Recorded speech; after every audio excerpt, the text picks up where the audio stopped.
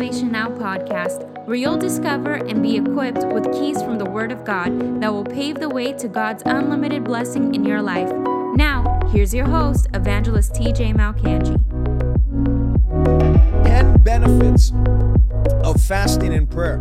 So on Tuesday, we did pretty much an introductory teaching and preaching on what fasting and what prayer is, and how fasting without prayer is a diet. That ultimately, if you're going to give power to your fasting, the power in fasting is in prayer. It's not in you not eating. If that were the case, many third world countries would be in revival always, because it's not just eating. If that were the case, people would just go on a hunger strike, and then all of a sudden the Holy Ghost would fall on them and things would start happening. But it's not just eating. If you fast and don't pray, it's like C4 without a detonator. It does you no good. So you need to pray. If you're going to set time aside to fast like we're doing right now, there has to be a drive to prayer. David said, I give myself to prayer. Give yourself over to prayer, because prayer changes things. Nobody's ever going to if you won't get prayer and get devoted to prayer, you're never going to fast in the first place. But when you understand that prayer by itself carries capacity to change even the worst of scenarios and circumstances in your favor, it'll put something in you, not only to pray, but to increase the intensity and fervency on your prayers through fasting. But if you run through the Bible is literally a catalog of men and women who prayed and yielded many wonderful, marvelous results through their prayers. And if you're just tuning in now, I'd be very encouraged if you'd share the broadcast and get this message out to as many people as possible. And don't just share it once. You can share it multiple times through the stream, and that guarantees that it'll always be the first thing on your newsfeed for your friends to see. But you read the whole scriptures, and it's loaded. You look at Elijah. Elijah is noted in James chapter 5 as being someone who's not some divine agent on the earth. He wasn't some angel with a halo on his head, and he was just levitating and flying through the world, and he was translated and transported mysteriously everywhere he went, and he was some strange figure on planet Earth. The Bible says he was a man of like nature. He didn't have diamond skin. He had flesh. He had blood. He was flesh and blood. He was a human being. The Bible says he was a man of like nature. But when he prayed, the heavens gave rain, and the earth yielded its crop. When they were in a famine, he prayed for there to be a drought, and there was a drought. When the time of the drought was to cease and finish, he prayed for there to be rain, and the rain came. The heavens were not bronze over his head anymore. God opened up the heavens and poured out rain in abundance. The Bible says that Jesus, when he went into the Jordan and was baptized, he came out of the Jordan, and immediately, looking up to heaven, the heavens were opened, and a voice came from the heavens saying, "This is my beloved Son, in whom I'm well pleased." So you see that even Jesus guaranteed an open heaven over his life through prayer. The Bible says in Ephesians chapter 1 and verse 3, that God has blessed us with every spiritual blessing in heavenly places. So those blessings are available to us. God has a blessing with your name on it. God has healing with your name on it. God has financial prosperity with your name on it. God has breakthrough from bad spiritual habits and sin with your name on it. God has breakthrough out of the bondage of sin with your name on it. However, though those things are available to you, it seems, John Wesley said, that God can do nothing on the earth unless someone prays. It seems to me, John Wesley said this, it seems to me that God can do nothing on the earth unless man prays. That's why That's why if you don't take responsibility in the area of prayer, your life will be given over to chance. Your life will be given over to the North American cliche statement, whatever happens, happens. But you can command your life by commanding prayer. You can command your tomorrow by praying today. You don't have to leave your life to chance, random series of events. You can command. You can take charge over your life by praying God's word. That's why if you don't know the word of God, you won't know what's available to you. If you don't understand, the Bible says, my people are destroyed because of a lack of knowledge. Rachel, what have you found to be the best way to overcome difficulty in fasting? There's no way to overcome difficulty in fasting. When you don't eat, you're going to get hungry. But if you'll read the word and make it a point to study the word and take in the word of God, those times you feel hungry, first of all, drink plenty of water and liquids. But the times you feel hungry, read the word, actually study the Bible, and you'll see that the spiritual word will actually overcome your natural hunger. And I found that to be an excellent way to deal with the difficulty in fasting. But back to what I was saying. What was I saying? Back to what I was saying. The Bible says very clearly that when you pray, it produces effective change in your life. And so we don't have to just let things go and let things rip and hope things turn out. You can take control. The Bible says very clearly that David prayed. David prayed. And you can see that when Goliath came, when challenges came, that's why challenges are inevitable. Challenges are going to come. But you don't have to be powerless in overcoming those challenges. You can overcome. Bible says you're to be anxious for nothing in life, but in everything by prayer and supplication. You are to make requests known to God.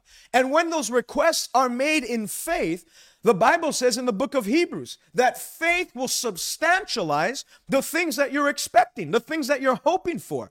You know, prayer is not just hoping. It's not a wish. We're not making wish statements to God. We're not trying to, bend his arm in our favor.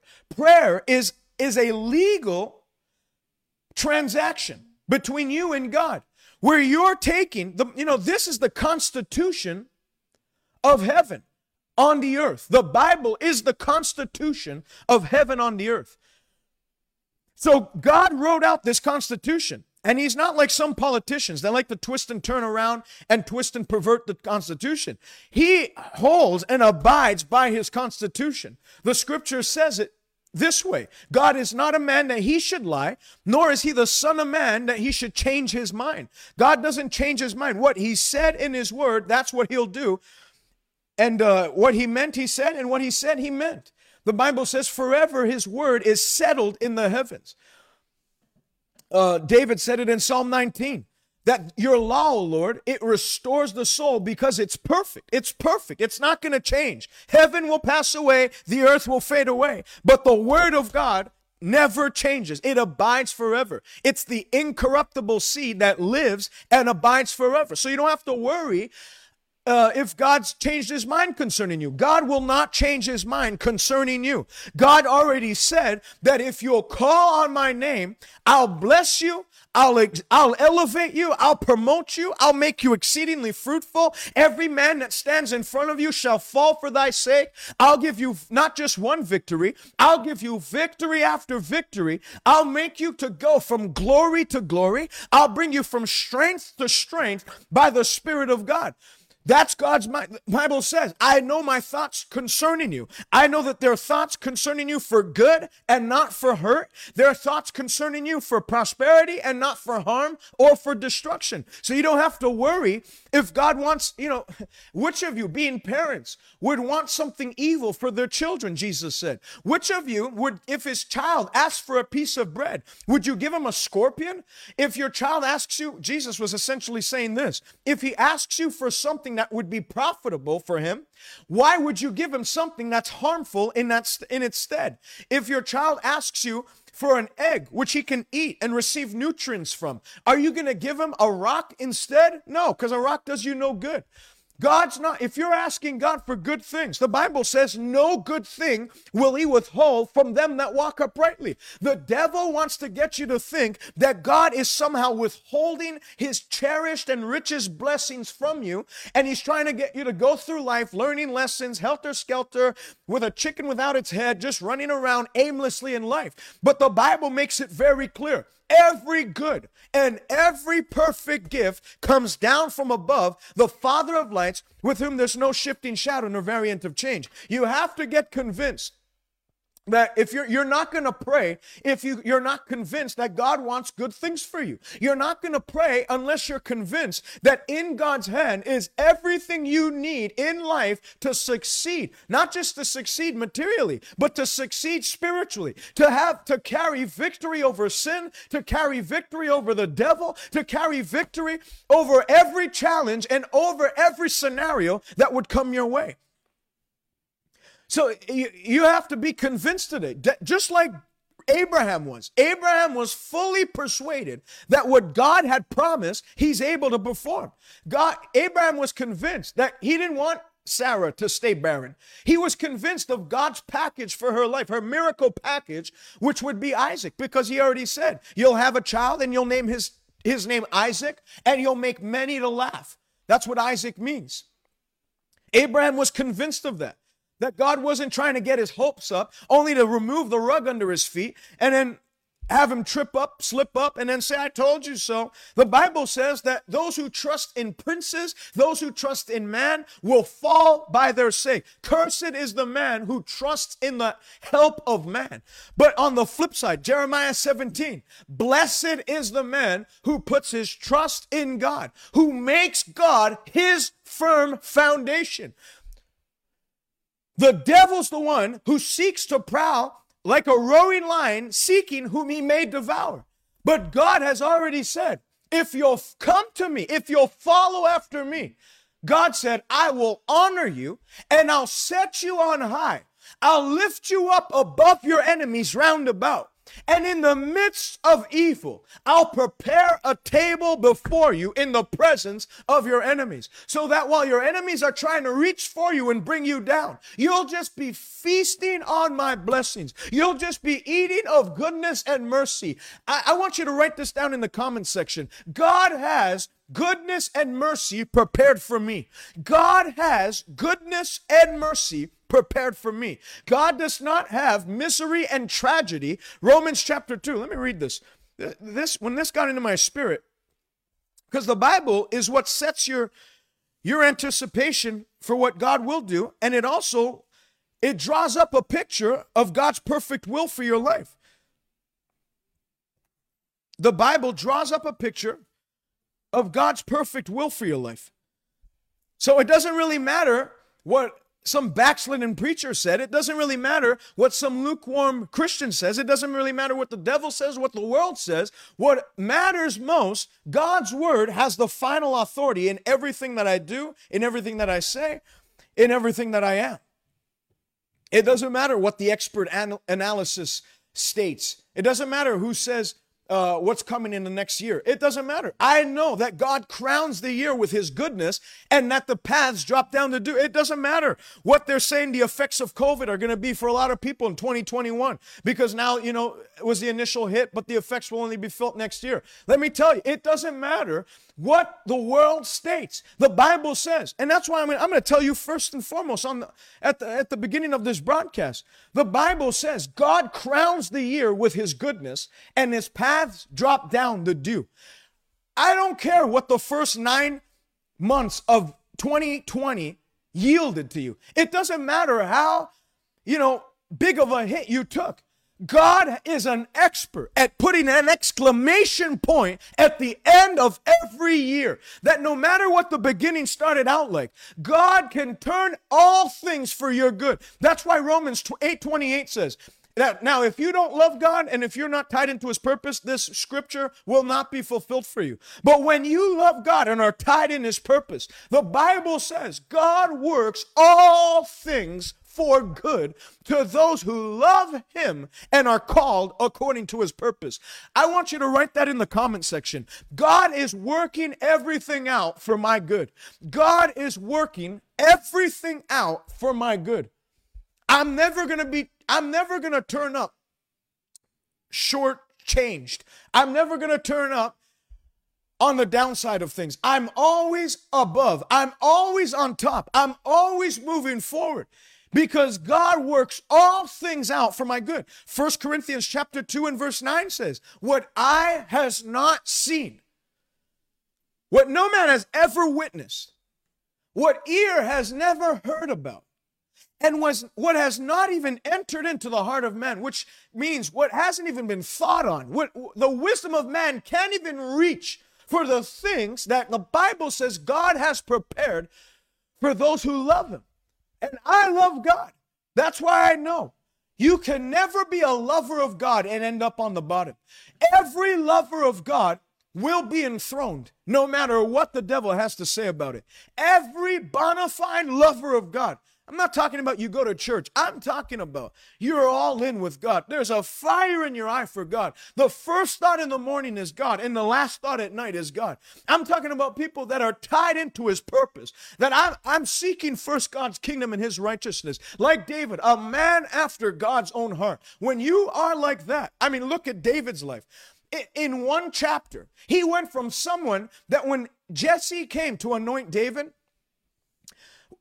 when Samuel came to anoint David and Jesse brought out all his sons, he left David out in the shepherd's field. He didn't even bring in his last son because he said that it can't be. If anyone's going to be king, it certainly will not even be David. I'm not even going to bother him. And what ended up happening? Eliab came forth, who outwardly looked like there's a lot of people in the church that they have a reputation of being alive. They have a reputation of being on fire for God, but really inwardly, like Jesus told the Pharisees, they're like dead men's tombs. They're full of empty bones. They're whitewashed sepulchers full of empty bones, full of dead men's dry bones. So, there's a lot of people who look to be Christians. That's why people ask me, can a Christian be demon possessed? Can someone who confess Christ be demon possessed? And I tell them that someone who calls himself a Christian but is not really a Christian behind closed door can be demon possessed. But someone who genuinely is a Christian, full of the fire of God, full of the Holy Ghost, cannot be demon possessed. Then it's the same thing. Can someone who calls himself a Christian live in defeat constantly throughout life? Absolutely. But can someone who's a genuine lover of God, who hooks onto this message that I'm preaching today, live in defeat? Constant defeat. I'm not talking about you had a battle that you lost. I'm talking about, people always quote Job. Job, we have to take Job into consideration because the Bible talks about the perseverance of Job and everything Job went through. And okay, you choose to read the 18 months ordeal that Job had where things didn't go so well for him. I choose to finish the book where the Bible says at the end of Job 42, that at the end of Job's 18-month ordeal, that God restored double back to Job, so that whatever he lost, when he prayed for his friends that were in captivity, God restored double back to Job. That's why I'm telling you, I'm not saying that things won't come against you. I'm telling you that those things will never carry the capacity or weight of power to wipe you out. But rather on the flip side, when men say there's a casting down, God's only getting ready to lift you up so that your path is that of upward and that of brighter and brighter, even unto that perfect day. That will be your story in the name of Jesus Christ. So what does Romans 2 say? The Bible says, but in accordance with your hardness and your impenitent heart. So people that don't repent, people that don't get right with God. You're treasuring up yourself wrath in the day of wrath and revelation of the righteous judgment of God, who will render to each one according to his deeds. Eternal life, listen to this, eternal life which that word eternal life is Zoe, the life of God. The life of God to those who by patient continuance in doing good seek for glory, honor, and immortality. But to those who are self-seeking and don't obey the truth, but obey unrighteousness, indignation, wrath, tribulation, anguish on every soul who does evil. So the Bible says, say unto the wicked, nothing will go well with you. The Bible says in the book of Proverbs, the way of the sinner is very hard. So if people that are impenitent, like the Bible says, hard at heart, don't want anything to do with God, flip the bird to God, don't obey the truth, walk in total violation of God's laws, don't have any desire to serve him. There's nothing else you can expect in life but tribulation, anguish on every soul who does evil. But the verse goes on to say, verse 10, Romans 2:10, glory, honor, and peace to everyone who works what is good, to the Jew first and then to the Greek. For there's no partiality with God. Tribulation and trouble to those who work what is evil, but to those that work what is good, who are consecrated to God's purposes on the earth. Glory, honor, and peace. There's no glory in sickness. So you can know that that's not your inheritance as a child of God, as a lover of God. There's no honor in your children being sick. There's no honor in poverty. So you can know that that's not your portion as a child of the Most High God. So stop expecting those things and stop tolerating those things. Rather, use the keys I'm going to tell you about today and engage God in prayer and fasting to enforce heaven's will. Notice how Jesus didn't say that God's will be done on earth as it is in heaven, no matter what people do. No, Jesus specifically said, you are to pray that God's will be done on earth as it is in heaven. That tells you that God's will not be enforced in your life, even if God wills for the greatest, which he does. We just read a bunch of scriptures. Even if God did will, that no good thing will he withhold from them that walk uprightly, that God gives glory and grace, that he's your son and your shield, that the Bible says he opens up his hand wide and will satisfy you with every good thing. Even if God has all those things available to you, Jesus specifically said that there's a responsibility on our end to engage the practice of prayer and fasting so as to enforce God's will on the earth as it is in heaven. Now let me get to 10 benefits of prayer and fasting. And if you're just tuning in now, it'd encourage me a lot if you shared the broadcast. I don't know why our numbers are so low today. It doesn't make sense to me. We had a lot of people on Tuesday. I have no idea. Judges chapter 20. Judges chapter 20, and we'll start from verse 16. So a little context. Israel's going to war against Benjamin. Benjamin has lost its mind, and it's been committing idolatry and sacrifices to other gods. And so now Israel's going to war against Benjamin. Here's what happens. Among all this people were 700 select men who were left-handed, everyone who could sling a stone at a hair's breadth and not miss. Now, besides Benjamin, the men of Israel numbered 400,000 who drew the sword. So Benjamin has 26,000 soldiers. Israel has 400,000 soldiers. So in the natural, it looked like the numbers, it looks like the numbers are on Israel's side. They had everything in the natural to secure victory over their enemy. But look what happens. So the children of Israel arose and went up to the house of God to inquire of God. And they said, which of us shall go up first to battle against the children of Benjamin? And the Lord spoke, Judah first. So I want you to see this. God he answered their inquiry. He said, go and let Judah go first. So he gave them a strategy of war. They prayed, and God gave a strategy. So the children of Israel rose in the morning and camped against Gibeah. And the men of Israel went up to battle against Benjamin. And the men of Israel put themselves in battle array to fight against them at Gibeah. Then the children of Benjamin came out of Gibeah And on that day, cut down to the ground 22,000 men of the Israelites. And the people, that is the men of Israel, encouraged themselves again, formed the battle line at the place where they had put themselves in battle array in the first day. And the children of Israel went up and wept before the Lord until evening. So all they did was cry about their situation. They prayed, nothing happened, so they cried. And that's how a lot of Christians do things. That's how they operate. They pray about something, it doesn't turn out the way they thought it would. And so what do? They weep about it. But look at what God did.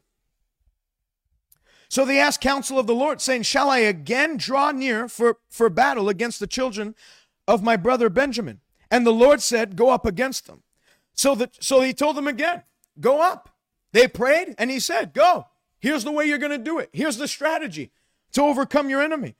But Benjamin went up against them a second time, and they were cut down to the ground. Israel, 18,000 more people of the children of Israel who drew the sword were cut down to the ground. And all the children of Israel, that is all the people, went up and came to the house of God and wept. But look at what they did. They didn't just weep about their situation this time. So when you see your prayers not yielding results, this is where fasting comes into play. When you pray about something and you don't see things turn the way you want them, you don't give up. You don't throw in the towel and quit. Well, we prayed, but that's what lazy people do. That's what defeated mentality people do. Carnally minded people do. Well, how many of you know the Bible says we can pray, but God does what he sees fit. That's not in the Bible.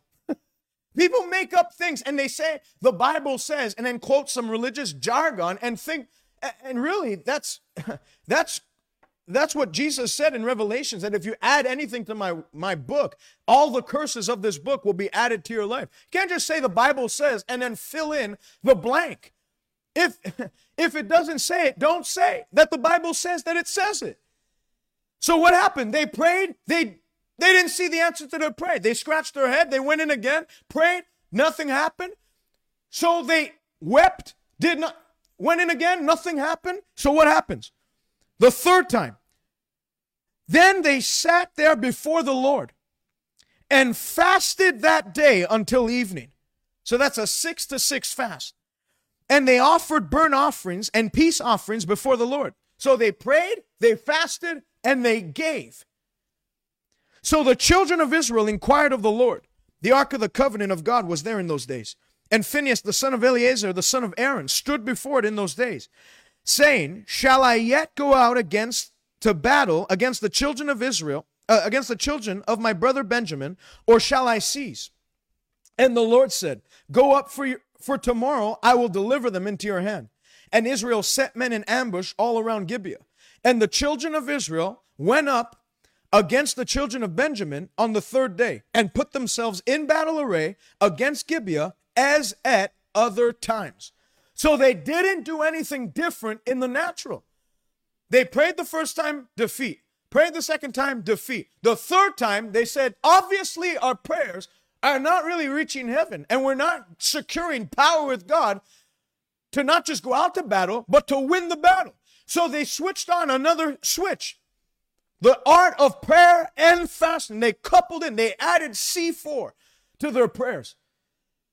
And they went in, and the Bible notes, as at other times. So they didn't come up with a new strategy. They didn't do something different. They did everything they were doing before. There's some people who ask me, TJ, I've prayed.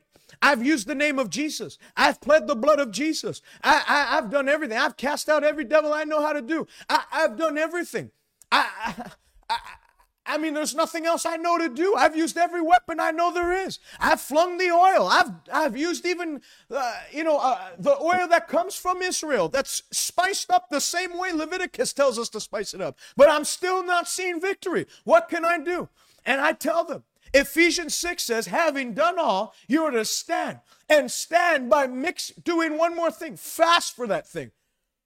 I've done everything. But have you mixed in fasting to intensify the strength of the weapons you've been implementing? That's what fasting does. That's why fasting by itself does nothing. But when you bring it in and use the weapons of warfare. I mean, you look at the disciples. They came to a demon that they couldn't cast out.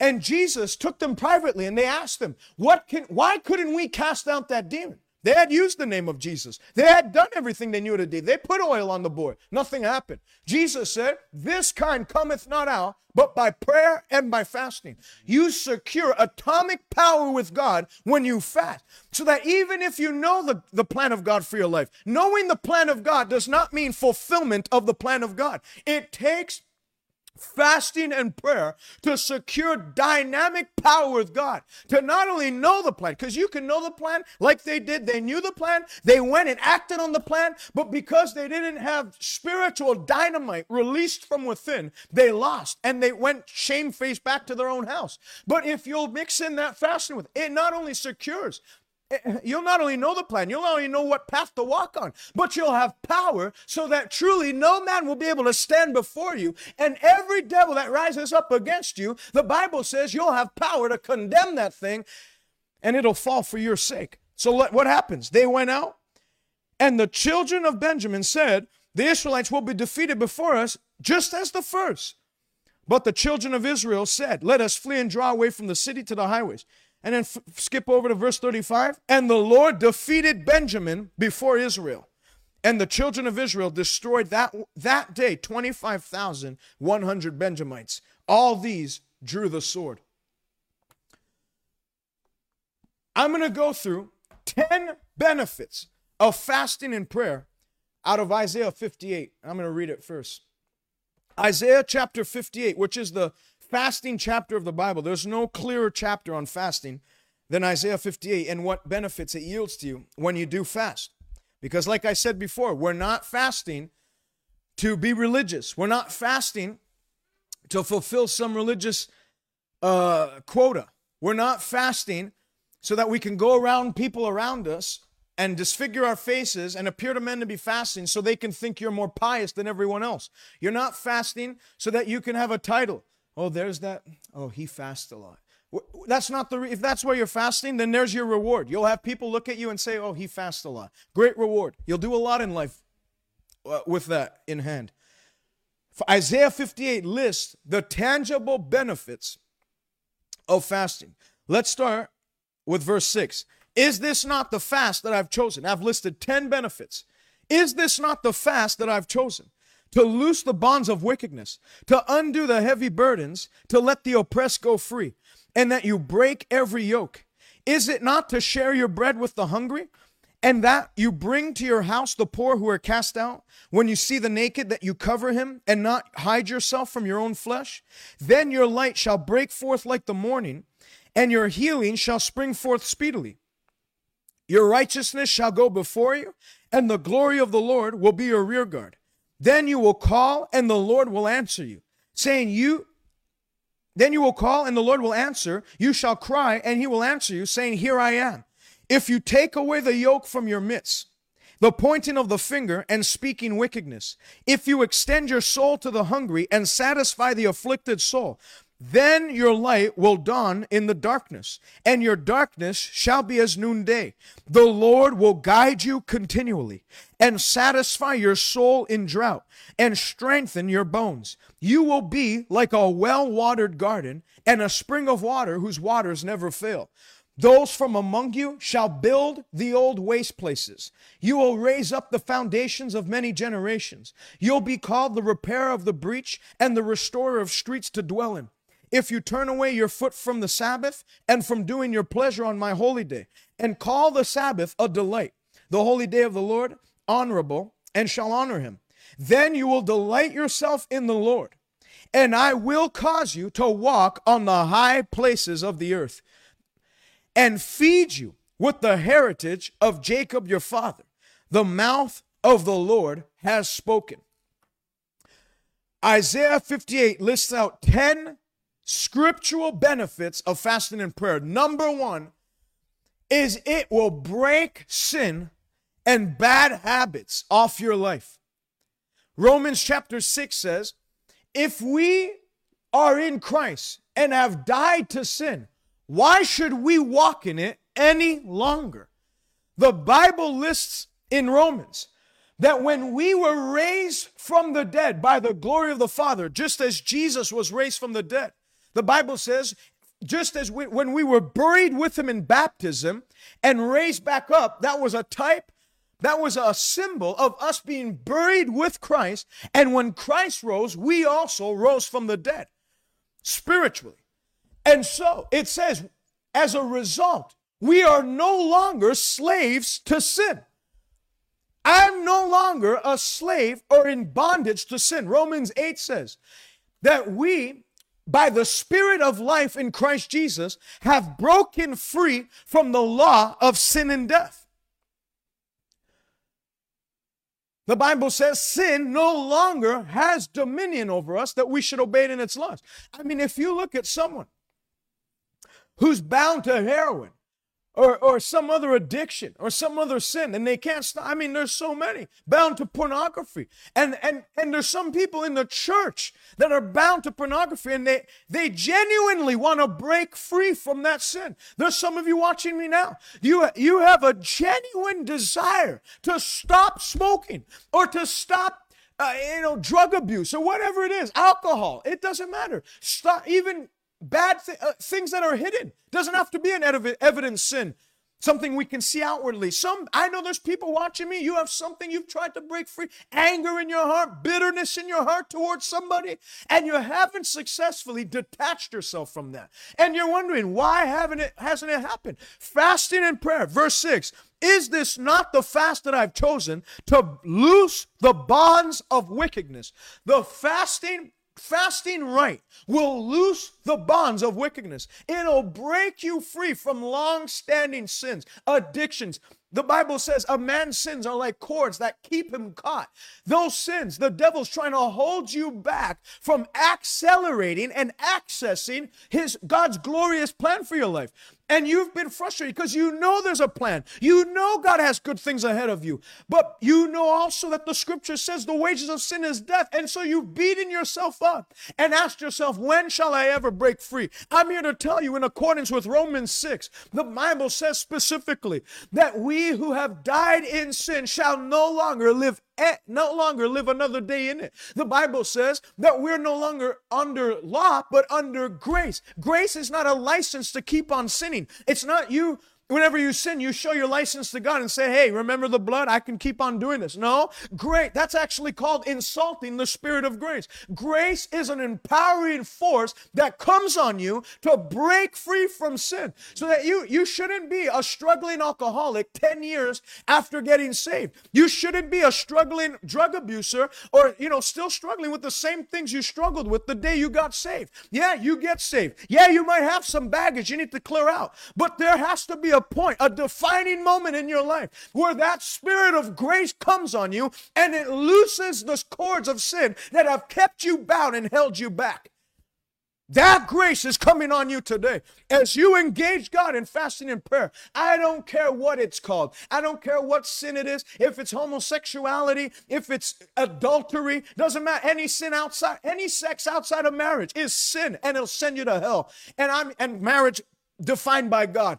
I'm here to tell you it doesn't matter what it is. If it's drug abuse, if it's anger, if it's unforgiveness, if it's bitterness, I'm not talking about the act of that sin, God just forgiving it, but then, 3 days from now, you're just doing it all over again. I'm talking about the root and nature of that sin that's held you and has gripped on your life for as long as you can remember. That grip of sin loosens today, and you break free. Whom the Son sets free is free, and totally free indeed. Number one benefit, it looses the bonds of wickedness. And you know what sin does? It brings a heavy burden. Sin carries a heavy burden. It carries the weight of darkness on it. And the Bible says, come unto me, all that are weary and heavy burden, and I'll give you rest. That rest is not just him forgiving you and then you just repeating the same thing over and over again. That rest is you not having...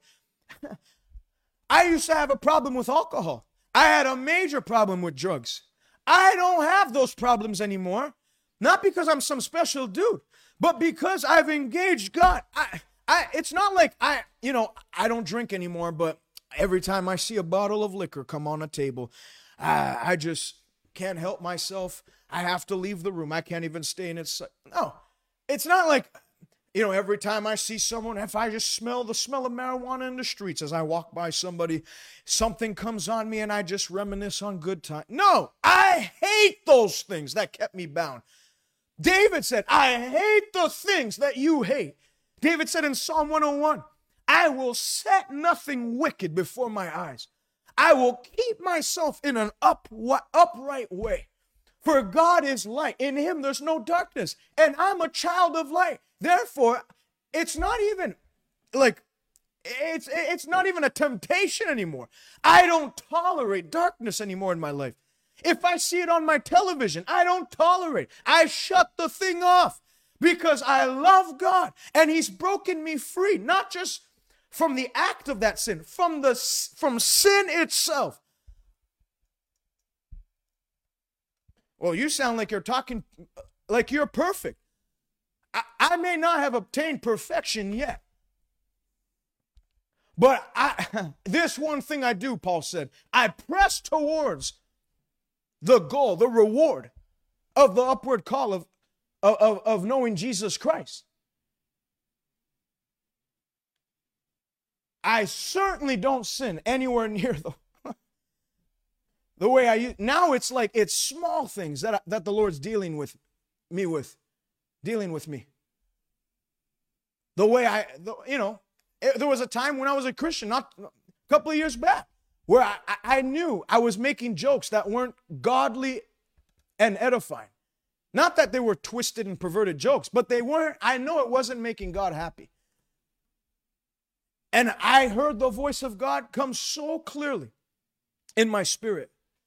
And he said, why would you desire to gain man's laughter and forfeit heaven's smile? And so from that day onward, I'm still happy. I love comedy.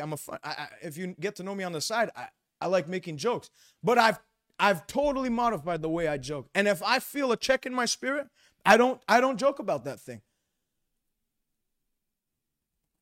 So it's not even the big things we dealt with. It's even small things. Fasting and prayer, it purifies the flesh. Paul told Timothy, if you will cleanse yourself from the latter, you will be a special, honorable vessel for God, purified and prepared for every good work. So you see that? If you will, not God cleansing, the Bible says in Proverbs 6, deliver yourself like a gazelle. It's not just, Lord, I ask you, take that away from me. I'm showing you I'm more hungry for that thing to leave than anything else. I'm going to fast and pray until that thing breaks off from me once and for all. And you'll see. You can have total victory where it no longer tempts you or lures you in. Where you start to, like when I see somebody smoking pot, how could I ever have even thought to do something like that? And it's not like I get on some high horse and start pointing fingers at others. I'm shaking my head no. It's just I'm so grateful that those things, not only do I'm not bound by them anymore. It's like come to a point where I think it's ridiculous to even do those things, to drink alcohol, to do it. God can do that for you and will do it as you engage him in fasting and in prayer. Number 2 benefit, healing, renewed strength in your body. Exodus 23:25. If you'll serve the Lord your God, he'll bless your bread and your water and take sickness out of your midst. So God's will is for you to walk in health. Not just to heal you when you get sick. That scripture says that I'll take sickness out of the midst of you. Not only you getting healed, but that you never know what sickness is another day of your life. The Bible says in verse 8 of Isaiah 58, your healing shall spring forth speedily. Fasting, even in the natural. Doctors and scientists have discovered that not eating for a time will cause like a regenerative streak through your body, where it regenerates dead cells It cleanses you from unhealthy toxins and just in a natural. The Bible was ahead of science by saying if you'll fast, your healing will spring forth speedily. I'm telling you, there's no diabetes, there's no cancer, there's nothing that can stand a solid fast done right. There's nothing that can stand a fast done right. Because fasting, the Bible says, when Jesus fasted 40 days and overcame the devil, he came back from that fast. Not only was he supernaturally strong, but the Bible says they brought him all that were sick and those that were taken with palsy and paralyzed, and he healed them all. Not only did it generate health in his body, but an overflow of health, so that he had total dominion over sickness in other people's bodies. Moses fasted 40 days and 40 nights. And the Bible tells at the end of his life, at 120 years old, his eyes never grew dim and his natural strength was not abated. That came on a fast. And I can go through other stories. I mean, it talked David in the Psalms. It talks about him feeling his vitality drained away. But he humbled himself with fasting and with prayer. And the Bible says, and you healed me, God. So fasting and prayer yields to you supernatural health and vitality and strength. The Bible says, though young men stumble badly and fall, those who wait on the Lord. And fasting and praying is a type of waiting on God. Those who wait on the Lord shall have their strength renewed and soar up high like eagles. You know, when you're fasting, I said it on Tuesday, that treasure that's in your earthen vessel is like heightened, intensified. The Holy Ghost is like bursting forth from the seams. And the Bible says in Romans 8:11 that the same Spirit that raised Christ Jesus from the dead, as he abides in you, he quickens your mortal body. Fasting releases that quickening touch of the Holy Ghost to strengthen your mortal body. Hallelujah. That's why if ever you do an extended fast, you'll see that you think by day 10 you're going to be like wiped out. Day 14, it actually does the opposite. You're stronger. You feel more strength in your body than you did from the beginning of the fast. I know men of God. A. Allen used to do 30 days of prayer and fasting, just drinking water, while he was conducting his crusades. And it's said that in the morning he would pay breakfast. He would, at the tent, they would have a breakfast meeting for everyone that was engaged in volunteering during these crusades, and he'd have 30, 40-day crusades. And he'd pay for breakfast and supply breakfast and food for everyone. And while they were eating, it said that he was sometimes found in his chambers doing chin-ups on day 10, day 14 of a fast, just to keep himself healthy and strong. I mean, you'd think the opposite. Fasting yields physical strength and power. Number 2, the Bible says in verse 8, then shall your light break forth in the morning.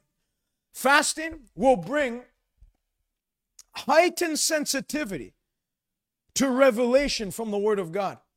And I'll tell you why revelation from God's Word is important. Because the Bible says that God's light shines in darkness, and darkness cannot comprehend it or do anything about it. And the light of God, David said, your word is the light to my path. So God's word is the revelation of God's word is what allows you and empowers you to take ground on the paths of God, to move forward, to secure destiny, to guarantee victory. So you need revelation. Psalm 82:6 says this, they know not, neither do they understand, all their ways are unstable. So they know not, they have no revelation of my word. The Bible says, a man, though he's in honor, but understands not, he's like a beast that perishes.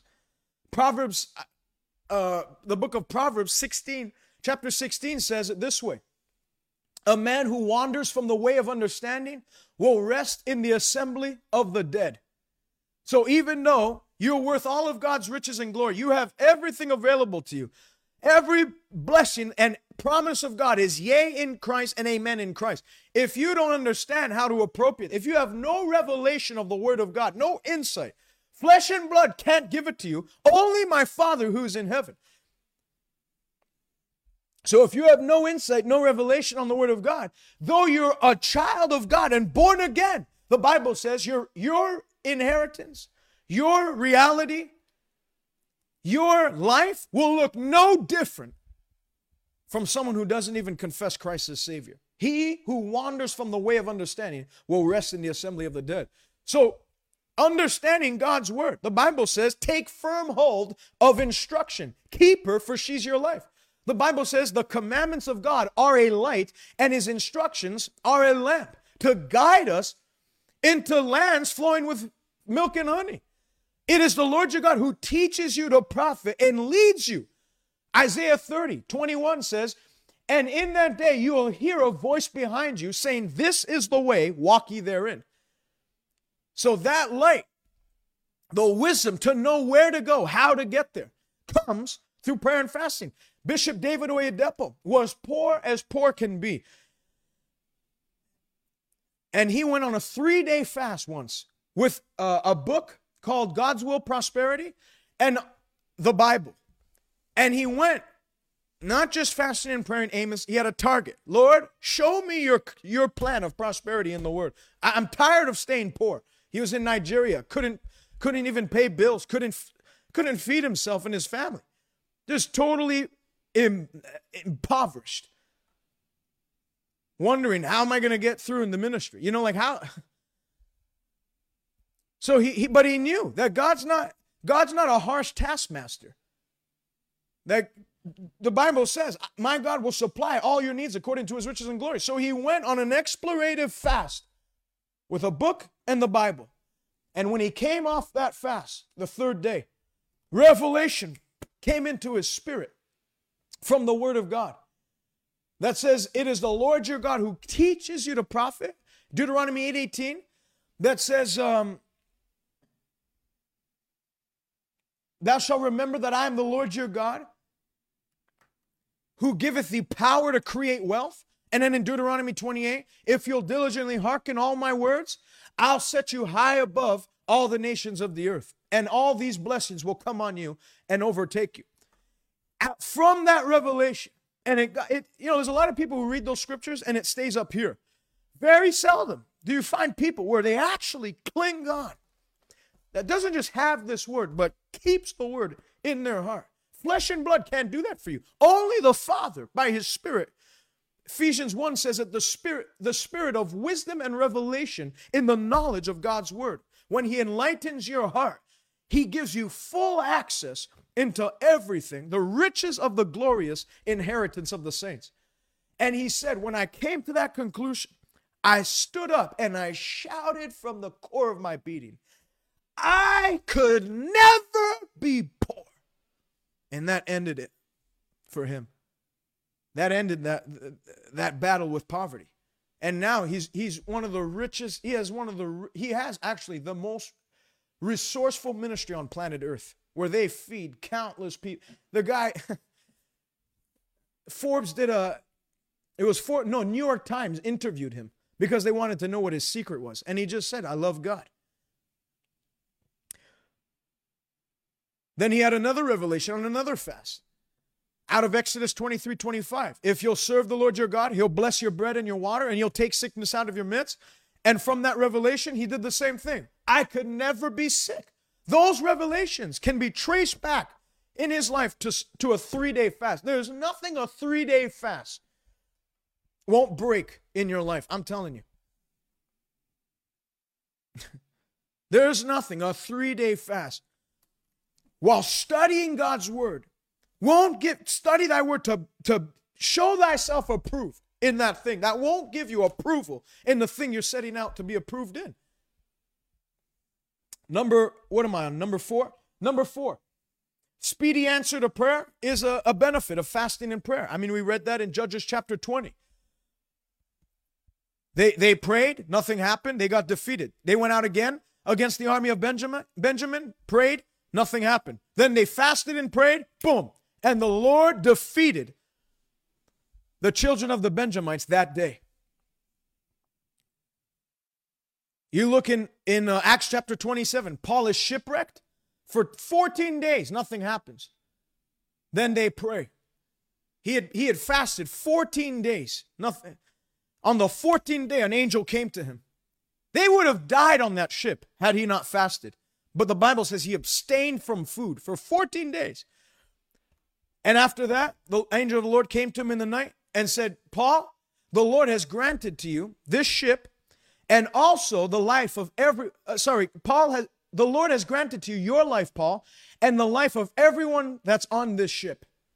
And he stood up the next day and says, an angel of the Lord, whom I belong and whom I serve, has appeared to me this night. And I believe God that it shall be exactly as I've been told. And that ended it. It wasn't a couple of, I don't know how long it was, but not long after they saw land and they got to land. And then they were taken care of by the people of Malta. Speeds up. Daniel was praying, confused about the condition of Israel for many days and years. Then finally, he says, you know what? I'm going to stay my mouth. I'm going to put a hand to my mouth for the next 21 days. And on the 21st day of that fast, an angel came to him and said, so he went years perplexed at what Israel was experiencing. And one 21-day fast, God showed up and said, hey,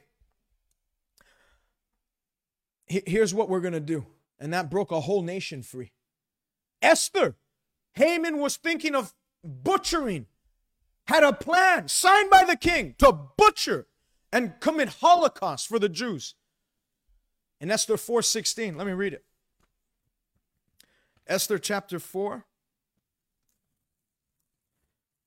and verse 16 says this.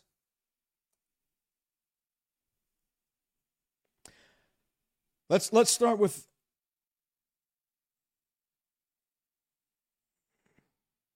verse 16. Go gather all the Jews who are present in Shushan and fast for me. Esther told them. This is what she told Mordecai and the Jews. Go and gather all the Jews who are present in Shushan and fast for me, neither eat nor drink for 3 days, night or day. My maids and I will fast likewise. And so I will go to the king, which is against the law. And if I perish, then I perish. So Mordecai went his way and did according to all that Esther commanded him. And it came to pass, when she came before the king, she didn't have an appointment with the king. If you showed up without an appointment with the king in that day, there was a guy who stood on guard with like a sword, like a scepter, and they'd impale you. They'd launch that right through your chest because it was a disrespect, because it showed that you didn't value the king's time. Esther goes in without an appointment, but she had empowerment from God and favor from heaven. And it gave her favor with the king.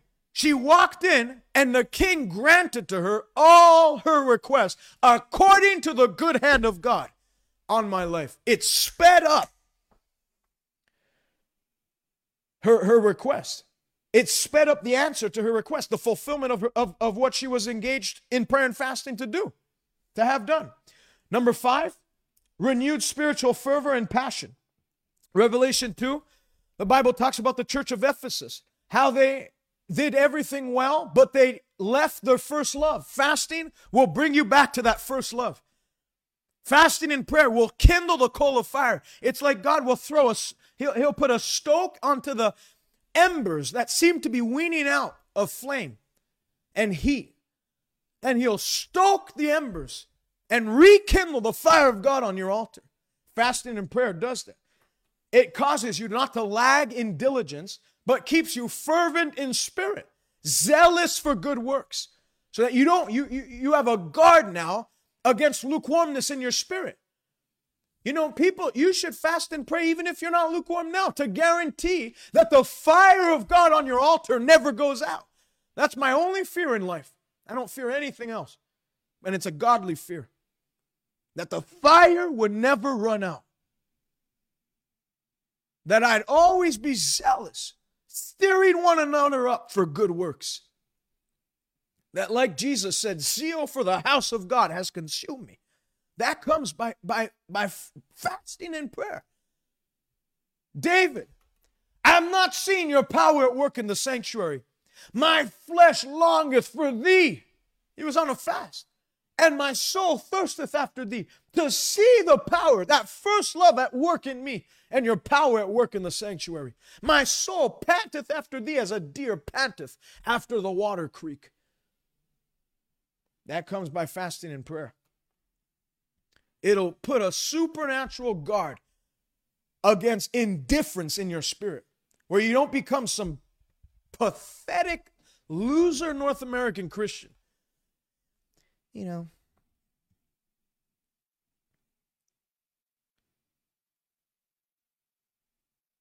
no desire for spiritual things,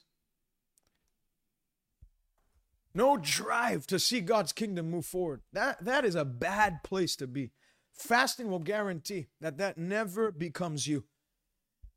Number six,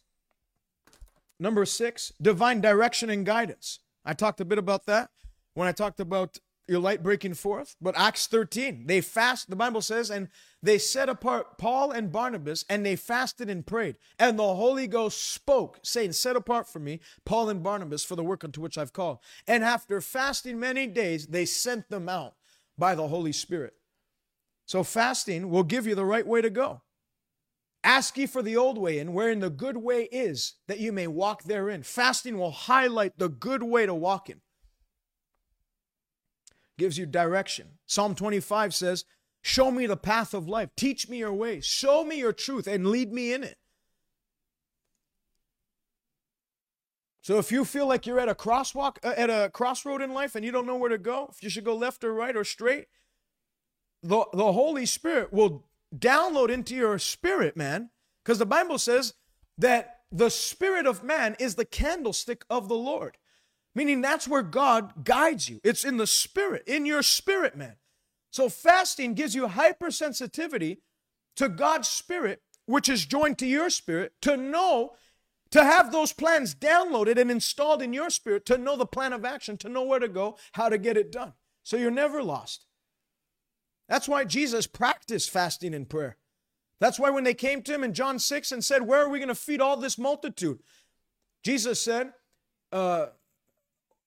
turned to Philip and said, where do you want us to feed them? This he said, knowing what he himself would do. Jesus knew what to do, even when it looked like there was no solution. Number 7, fasting brings restoration. The Bible says in Isaiah 58, you'll restore the old places and rebuild the laid waste places that were in Zion. Fasting restores. There's a regenerative effect. It empowers restoration in your life. Let me read Joel 2. Joel chapter 2. If you're just joining me now, I encourage you to share the broadcast. It should be a great help to me. Joel chapter 2. These have been like teachings. I haven't been preaching as much on these last two, but these have been good teachings that'll really stir you up to fast. Because the best thing to do, if you have no desire to fast, is to listen on teachings that talk about fasting. And the best thing to do when you're on a fast is to listen to preaching and teachings that talk about fasting, because it'll encourage you not to break fast. Joel chapter 2. Verse 12, now therefore, says the Lord, turn to me with all your heart, with fasting, with weeping, and with mourning. Turn to me with all your heart. One of the ways we show God we're engaged with all our heart is in fasting. So rend your heart and not your garments. Return to the Lord your God, for he's gracious and merciful, slow to anger and of great kindness. He relents from doing harm. Who knows if he'll turn and relent and leave a blessing behind him? Grain offering and a drink offering for the Lord your God. Blow the trumpet in Zion. Consecrate a fast. Call a sacred assembly. Sanctify the congregation. And this is what the Bible says will happen when you do that. Then the Lord, verse 18, Joel 2:18. Then the Lord will be zealous for his land and pity his people. The Lord will answer and say to his people, because I will send you grain and new wine and oil, and you will be satisfied by them. I'll no longer make you a reproach amongst the nations. I will remove far from you the northern army. I will drive him. That shows you victory over opposition and challenges. I will drive him away into the barren and desolate land, with his face towards the eastern sea and his back towards the western sea. I'll swallow up your enemies, so that the enemies you see and the opposition you see today, you're no longer going to see again. Fear not, O land, and be glad and rejoice, for the Lord has done marvelous things.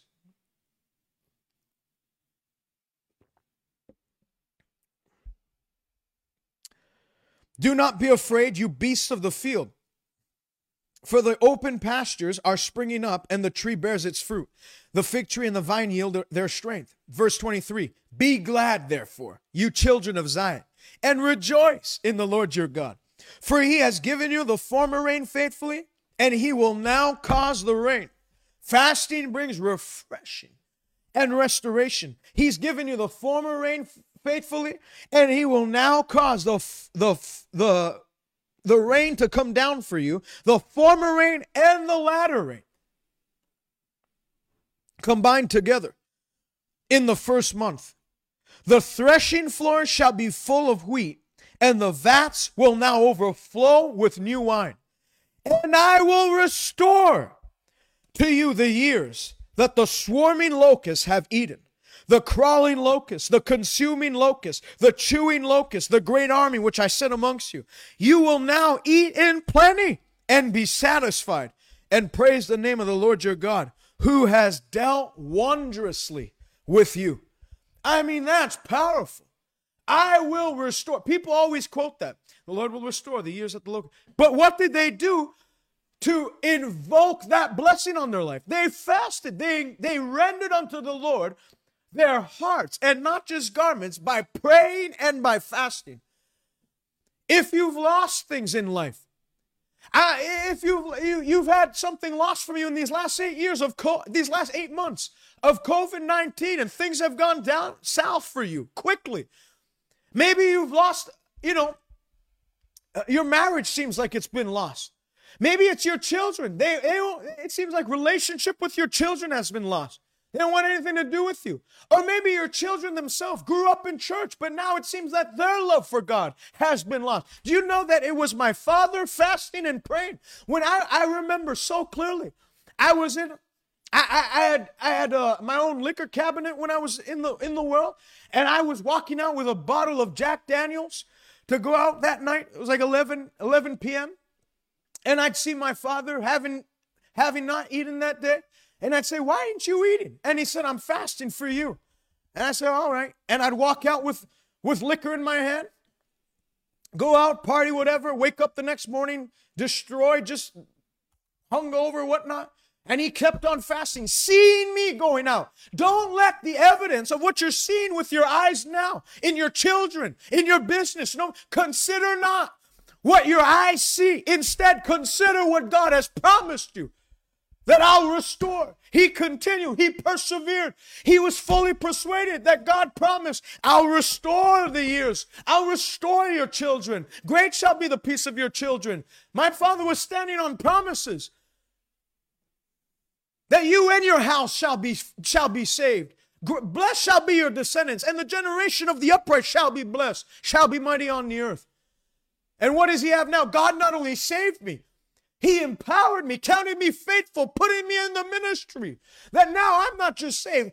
My whole life is spent getting other people saved. God was able to do far more abundantly everything my father was able to ask, think, or imagine. My father was probably just saying, Lord, just save him. Make sure he makes heaven. And God went a step forward and said, I'm not only going to, hallelujah, I'm not only going to make him to make heaven. I'm going to put a fire in his bones that when he gets up to speak about me, he'll cause many others to come to heaven as a result of his life in ministry. God can do that for my father. God can do that through me. God will restore what the enemy's taken from you, because the strong man, the devil, he might be fully armed now, but fasting will disarm the strong man in your life. And when Jesus comes in and disarms the strong man, the Bible says, then you can enter in, plunder his house, and retrieve that which was lost. I tell you in the name of Jesus Christ, whatever was lost in 2020, I'm telling you now, by the unction of the Holy Ghost, by the word of God, whatever was lost, whatever locusts have chewed away with, God's not only going to restore it to where you expected it before, He's going to blow past your expectations and do far more abundantly. All that you can ask, think, or imagine according to that anointing. What eye has not seen, what ear has not heard, what has never entered the heart of man. That's what will be your inheritance and story as a result of God's power at work in you. Hallelujah. Hallelujah. Fasting will give you a refreshment of joy, unspeakable and full of glory. Bible says in Psalm 92, you will be anointed with fresh oil. And you'll grow strong like a cedar in Lebanon. David said, my cup runneth over with fresh oil. What does that oil do? The Bible calls it the oil of joy. And in order for restoration to come, depression has to go first. Depression leads to disappointment. And disappointment leads to depression. Disappointment, if you're disappointed in something in life, you're one step closer to being depressed. Always find a way to maintain joy and guard that joy, no matter what you see going on around you. When you get disappointed, you're one step closer to depression, and depression will wipe you out. The Bible says, all the days of the afflicted, the depressed, are evil. But he that has a merry heart enjoys a continual feast. That's what fasting does. Isn't that just totally like an oxymoron? Totally opposite? Fasting, not eating, you'd think that that'd make you even more depressed. But all it does is it actually generates joy. Because joy is not of the mind. So food doesn't feed joy. If that were the case, everyone, you wouldn't have any sad, obese people. They'd all be the happiest people on planet Earth. Food does not feed. Man liveth not by bread alone, but by every word that Jeremiah said, your words were found, and I did eat them, and they became for me the joy and gladness of my heart. And that joy is stirred up and bubbles up. The Bible calls it a river which makes glad the city of God. And you stir up that river and cause its constant flow when you engage God in fasting and prayer. Romans 14:17, the kingdom of heaven is not in meat and drink, but in righteousness, peace, and joy in the Holy Ghost. Number 9, the Bible says that it gives you an infusion. It gives you victory over your enemies. Fasting, and you can read, let me read 2 Chronicles 20. 2 Chronicles chapter 20. Bible says, it happened after this that the people of Moab, the people of Ammon, and others with them, besides the Ammonites, came to battle against Jehoshaphat. And some came and told Jehoshaphat, saying, a great multitude is coming against you from beyond the sea, from Syria, and they are in Hazazon Tamar, which is En-Gedi. Jehoshaphat feared and set himself to seek the Lord, and he proclaimed a fast throughout all Judah. So he saw that there was an army aligned against him, and he didn't get discouraged. He did what every Christian should do. Set himself he feared the Lord and set himself to seek the Lord and proclaimed a fast. And what happened? This could have easily had marked the defeat of the inhabitants of Judah. This could have been the day Jehoshaphat died. But instead, because he took godly action, God took action. And let's listen to what happened. As a result of that fast, and then, verses 5 through 13 lists the prayer that they prayed. Verse 14. Then the Spirit of the Lord came upon Jehaziel, the son of Zechariah, the son of Benaiah, the son of Jael, the son of Menaniah, a Levite of the sons of Asaph, in the midst of the assembly. And he said, listen, all you of Judah, and you inhabitants of Jerusalem, and you, King Jehoshaphat, thus says the Lord to you, don't be afraid, don't be discouraged because of this great multitude, for the battle isn't yours, but God's. Tomorrow go down against them, and they will surely come up by the ascent of Ziz. And you will find, so look at that. That's the word of knowledge coming on them. Just through a fasting and prayer will unlock spiritual gifts, which, by the way, next week, I'm going to be preaching on the baptism in the Holy Ghost and spiritual gifts, the gifts of the Spirit. So that's not going to be one you're going to want to miss. But you see right here, as they fasted and they prayed, it unlocked a spiritual gift, the word of knowledge, where God showed them the plan, the strategy of the enemy, so that when they went to war the following day, they weren't surprised. They didn't get left. It wasn't like a left hook coming out of nowhere. They weren't surprised. They knew exactly what their enemy was going to do. That's what fasting and prayer will do. When I talked about light breaking forth, the Lord will show you. This is about to happen. This is what you should do to avoid falling in that pit. You know, life doesn't have to be trial and error. Can't stand it. You have preachers. I mean, if you know, we win some and lose some. You don't have to lose at all in life. My son, take heed to my instruction. Let wisdom be the principal thing, and she will exalt you. She will promote you. A crown of grace and glory they'll place on your head. The years of your life will be many. When you run, your steps will not stumble. When you walk, you'll not grow weary or faint. That's in the scriptures. So look what happened. You need not fight this battle. Their fasting and prayer not only gave the strategy, but then committed God's intervention. And when God arises and takes responsibility over the battle in your life, you are a winning man. Even Gamaliel said, if this plan is of man, it'll fall to nothing. But if it is of God, hallelujah, we cannot overthrow it or overturn it.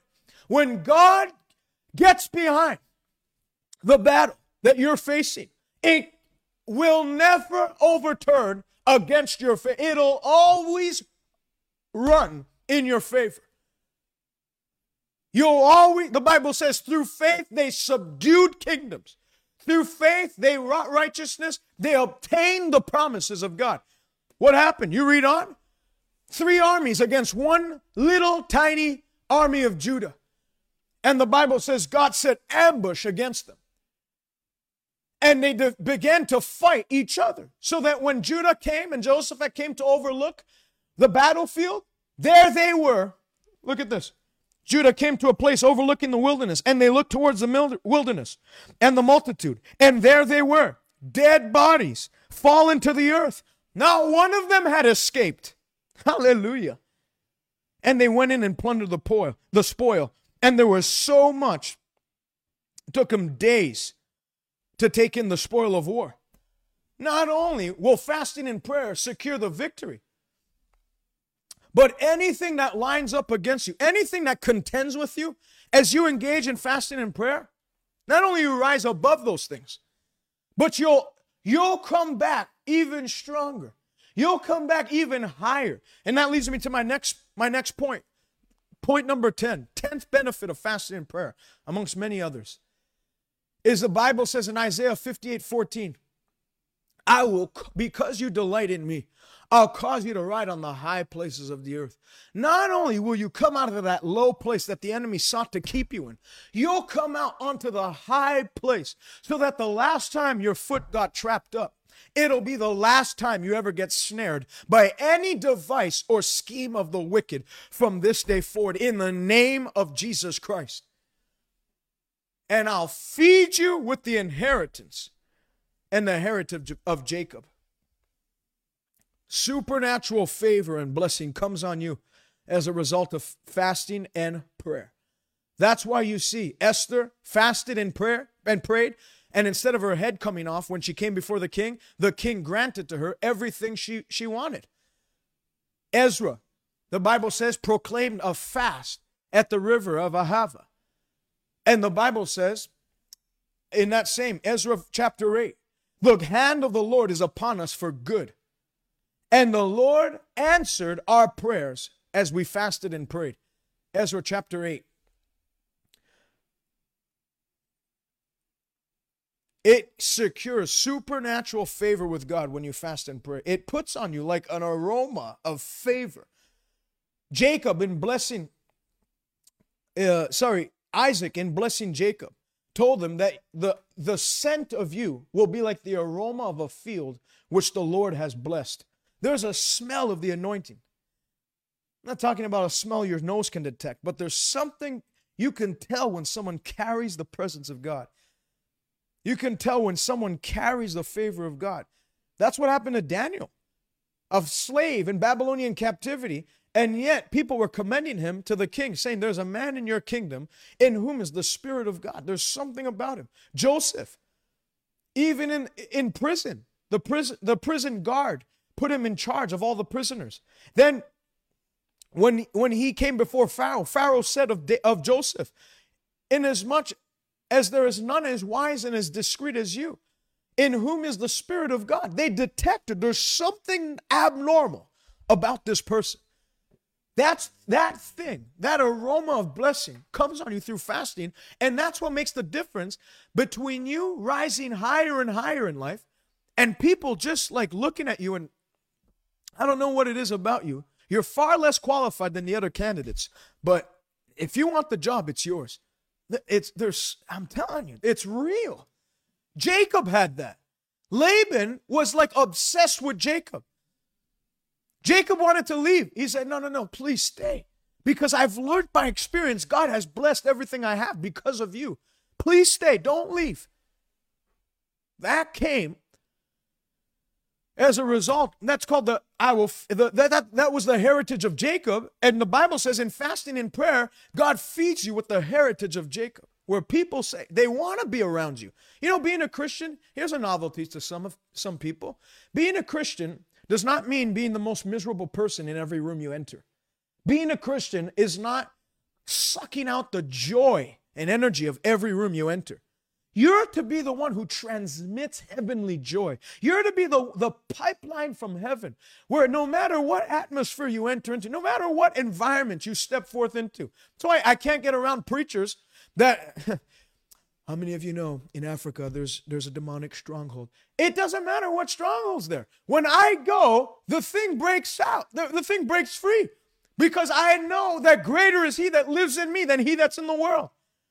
Well, how many of you know, when you go to Montreal, the spiritual climate's very cold. People don't want to hear anything about God. Yeah, maybe because you look like you've been baptized in pickle juice and you look like you died 3 weeks ago. I wouldn't want to follow your God either. That's not the life of a Christian. Psalm 126, when the Lord brought the captives back to Zion, they were like those that dream. Their mouths were filled with laughter. Their tongues were joyful singing. And even the heathens, the nations, the people who don't respect God, had to concede and say, surely God has done great things for them. Surely God has done great things for them. It's enough of people looking to you and saying and mocking you and scoffing and scorning, saying, where is your God? Instead, from this day forward, the question will not be, where is your God? The question will be, lead me to Jesus Christ. As they see the heritage of Jacob and the 10, all nations shall see that you're a people called by the name of the Lord, and they will fear God because of it. Abraham carried that. That's why when he came to Abimelech and he said Sarah was his sister, that night Abimelech was going to sleep with Sarah, and the Lord appeared to him and said, don't touch her, for you're a dead man if you touch her. Don't touch. That's a man. That is my anointed man's wife. I'll kill you and strike you dead if you touch her. And Abimelech, hey, Abraham, what the heck did you try to do to me? Get away from me. I don't want to. That's why the Bible says, touch not mine anointed and do my prophets no harm. Because there's a fearful blessing that comes on you that when people who try to rise up against you, they have to think twice. That's what you have now. You have a generation of politicians who have never seen God really move. They grew up in dead churches, so they're haughty and arrogant, and they think that they can run legislations against the church.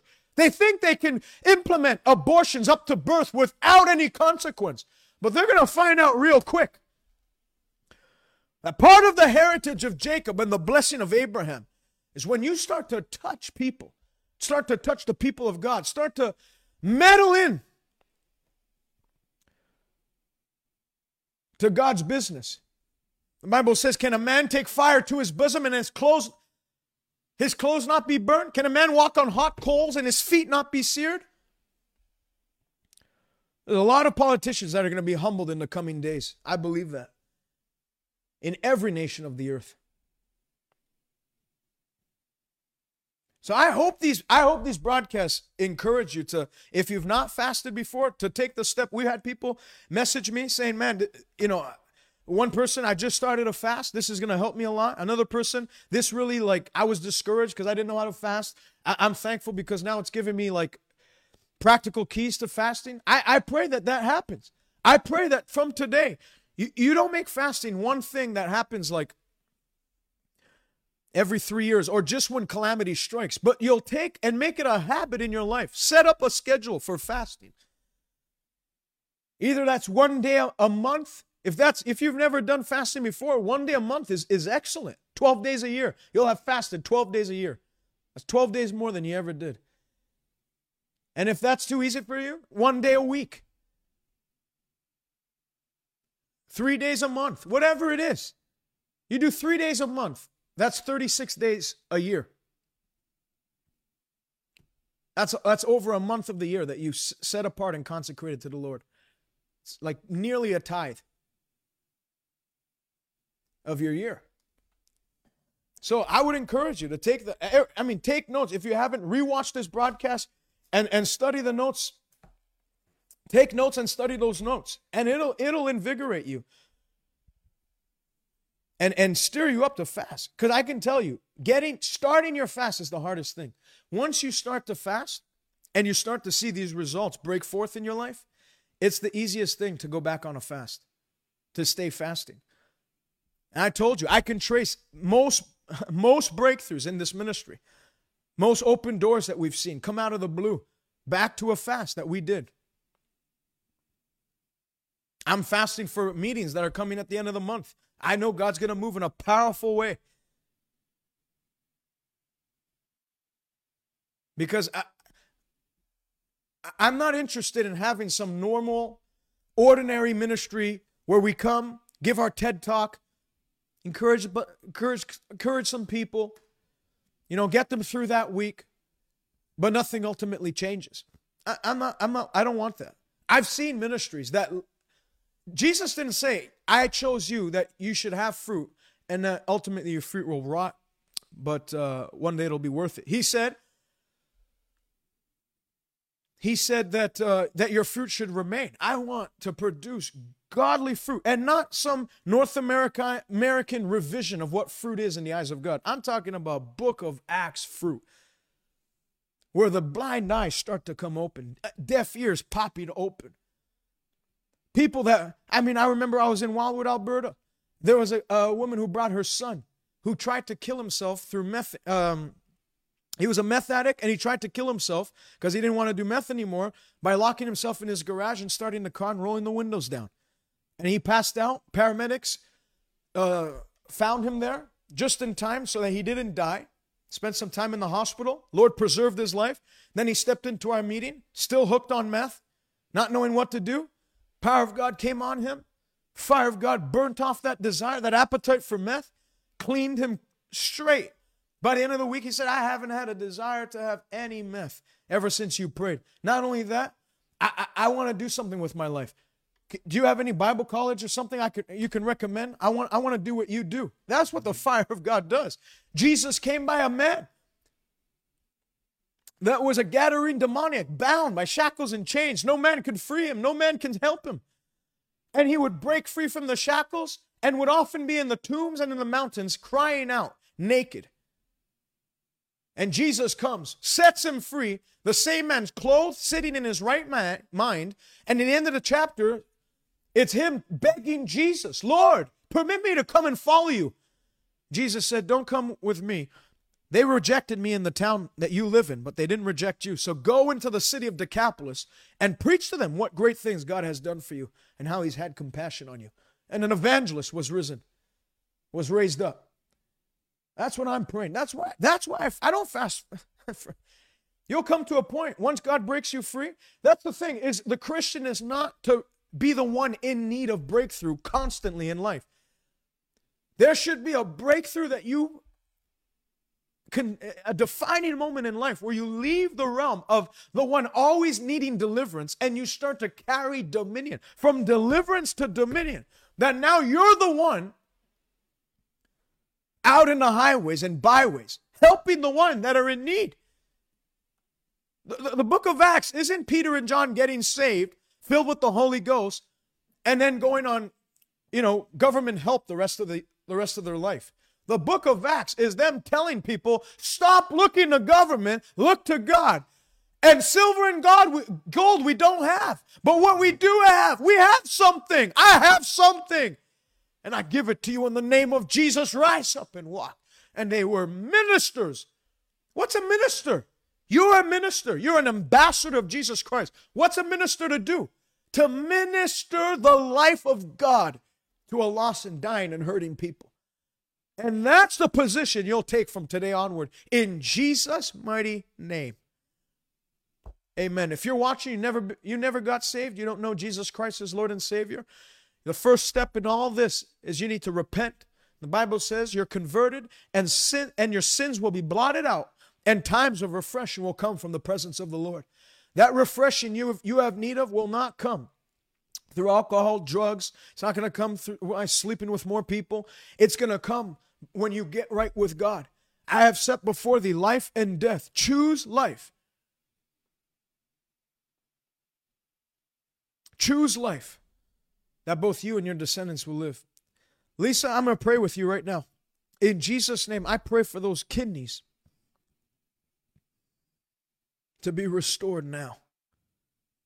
Be healed from the top of your head to the soles of your feet. I release the resurrection life of Christ. And that which is dead in your body springs back to life. You will not die, and you won't live with this the rest of your life. You shall live. And like that Gadarene demoniac, you'll have a testimony in hand that even the people that kept saying, where is your God, will have to relinquish that position and say, truly, God is amongst you. In the name of Jesus, be healed now. In Jesus' name. If you need to get saved, pray this with me. Say this: Father, I come to you in the name of Jesus. Forgive me of my sin. Where I was weak, make me strong. Wash me clean. I believe that you raised Jesus from the dead. Old things now pass away. Everything becomes new. In Jesus' name, I am saved. I am delivered, and I'm never turning back. Amen. Stay connected with us by visiting us on Twitter, Instagram, or Facebook by searching @TJ Malkanji, or visit us online, www.salvationnow.ca. God bless you, and until next time.